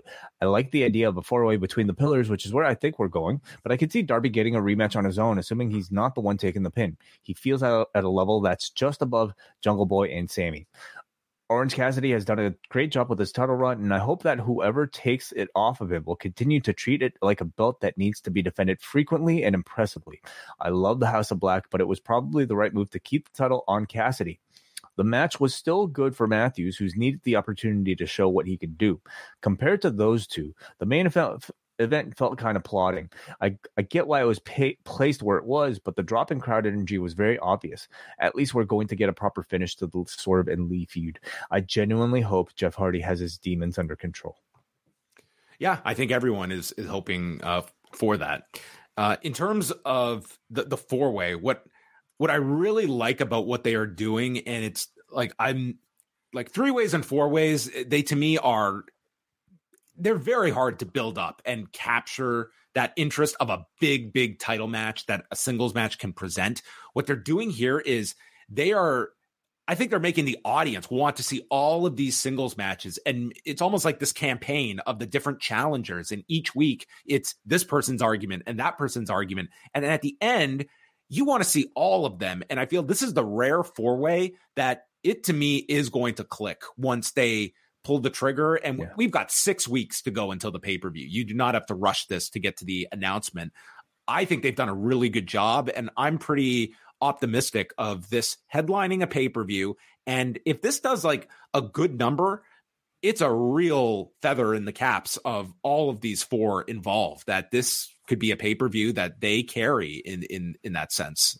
Not knowing what the rest of the card is, but I really like what they're doing. And it's like they're making these compelling stories for all 3 of these challengers. Yeah, I agree. They need, all the other challengers need to be impressive though. And I thought Sammy had a great promo last week. I thought certainly Darby had an excellent promo this week. Did we get anything solo from Jungle Boy as yet? Yeah, they did a promo with him. The first one actually. Yeah, that was. So he sounded really good too. Actually, so all 3 have been. They've all had their promo segments. Yeah, and I think it's already at a stage where I think the audience is expecting a 4-way, and they, it'd be weird if like they suddenly announced a one-on-one match between Darby and MJF at this point. It's different. It's special. It's certainly a test for like this new generation. But this pay-per-view is also going to have presumably Anarchy in the arena to uphold it as well. But still, like, they're giving a whole lot of TV time for this 4 Pillars feud, and you can certainly credit it for a lot of attention if the show ends up doing well or bad. Okay, Cody from Maine. I enjoyed most of the show, especially the opening 30 minutes. Sting's run in AEW has been everything a fan of his could have asked for. That said, I have 2 big concerns. The first being the holding pattern booking of the women's division. Not that the matches segments have been bad, but I swear it's been nearly 2 straight months of the same thing every week. Blood and guts can't come soon enough for them. The second is the return of Jeff Hardy. I got nervous about a return when Matt recently began speaking about him publicly and of Jeff being in a good place. Those concerns were validated tonight. It's hard to feel like a wrestling ring is the best place for him. Another negative incident would be a massive black eye for Tony Khan and the company as a whole, and it's tough to be confident in avoiding such an incident, whether it be an injury in the ring or his struggles outside of it. Also mentions on the barricade discussion we had on Monday, I was at the ROH 15th anniversary show in 2017 where TK O'Ryan broke his leg over the top of the guardrail after overshooting an Osai moonsault. Yeah, this was a devastating injury that TK O'Ryan suffered. That was the moment for me where I would have been fine with never seeing a steel rail in wrestling ever again. Not worth the risk, especially for major promotions who can afford safer options. And on the G1, it was mentioned that it looks like we'll get the 4 blocks again this year and that there's a good chance for outside talent to join the field. If that's the case, I'd love to see a format where AEW has a wrestler in A block, Impact in the B block, and so on for Noah and All Japan. AEW obviously has plenty of options. Impact could send someone like Gresham, Speedball, etc. would be a great way to spice up the tournament this year. So an outsider in each block, which I would be fine with. The issue they always run into is that New Japan wants to bulk it up with a lot of their of their stars as well. But I don't know if they go as much as 4 people, but I would certainly expect like you're going to at least get some, like coming off this joint show with Noah and All Japan. You're working a lot with AEW. You've got the relationship with Impact. Like, now is the time to, you could certainly spice it up with some extra names to create some new matches and different flavor in each of the blocks. I certainly like the idea of, sort of an outsider in every single block. The more outsiders, the better, in my opinion. How about they put Speedball in each of the 4 blocks, and he just wrestles multiple times every single day? He could do it, I bet. Yeah, he did 10 matches Mania weekend. He ended up Brandon Thurston taking the crown. Brandon Thurston did the tally, and at least according to Cage Match, he outdid himself last year, and this year again took the crown for most active wrestler of WrestleMania weekend. So, congratulations to Speedball Bailey. Do you see blood and guts for this outsiders? Sorry, Outcast. What do they call it? Outcast versus Originals feud for the women. I could see it. Yeah, for television. I think Blood and Guts, I feel like it might be a shoe-in for, BCC versus Elite, just maybe given the nature of the promotion so far, just how bloodthirsty. Well, then do the women get Anarchy in the arena? Like, those are your 2 gimmick matches that if the history is indicating, like, those are coming up in the next month or so. I see Tony Khan giving, like, the BCC Elite feud both of those things, but you could justifiably split it up. That would be a big test, Anarchy. Like the women's program is not that red hot, but it would be, it's a big match to put them in. And I don't doubt like everyone would be, working super hard, but it's a very high standard, especially for that Anarchy in the arena of what they did last year. Like that was an incredible match that they did. It was like a stadium stampede, but live and not like no editing after the fact. Like you had to have, 10 bodies and following them all over everywhere. Yeah. And much of that because of the intensity that like a John Moxley managed to bring into it. And I think we're going to get the Elite versus BCC for that. But man, there have been a lot of great women's War Games matches that NXT has put on. Maybe it's time for AEW to, make their attempt at it with this current storyline. So it could be blood and guts. We'll see. Okay, let's go up next to Jordan from the Bronx, who says Swerve and Darby are effortlessly great together in the ring. I just wish that the match didn't take place tonight. I feel that both need wins at the moment, and Swerve taking loss days after forming the Mogul Embassy was slightly deflating. The wacky telegraphing of Powerhouse Hobbs' new car getting wrecked was on the level of Randy Orton's NASCAR.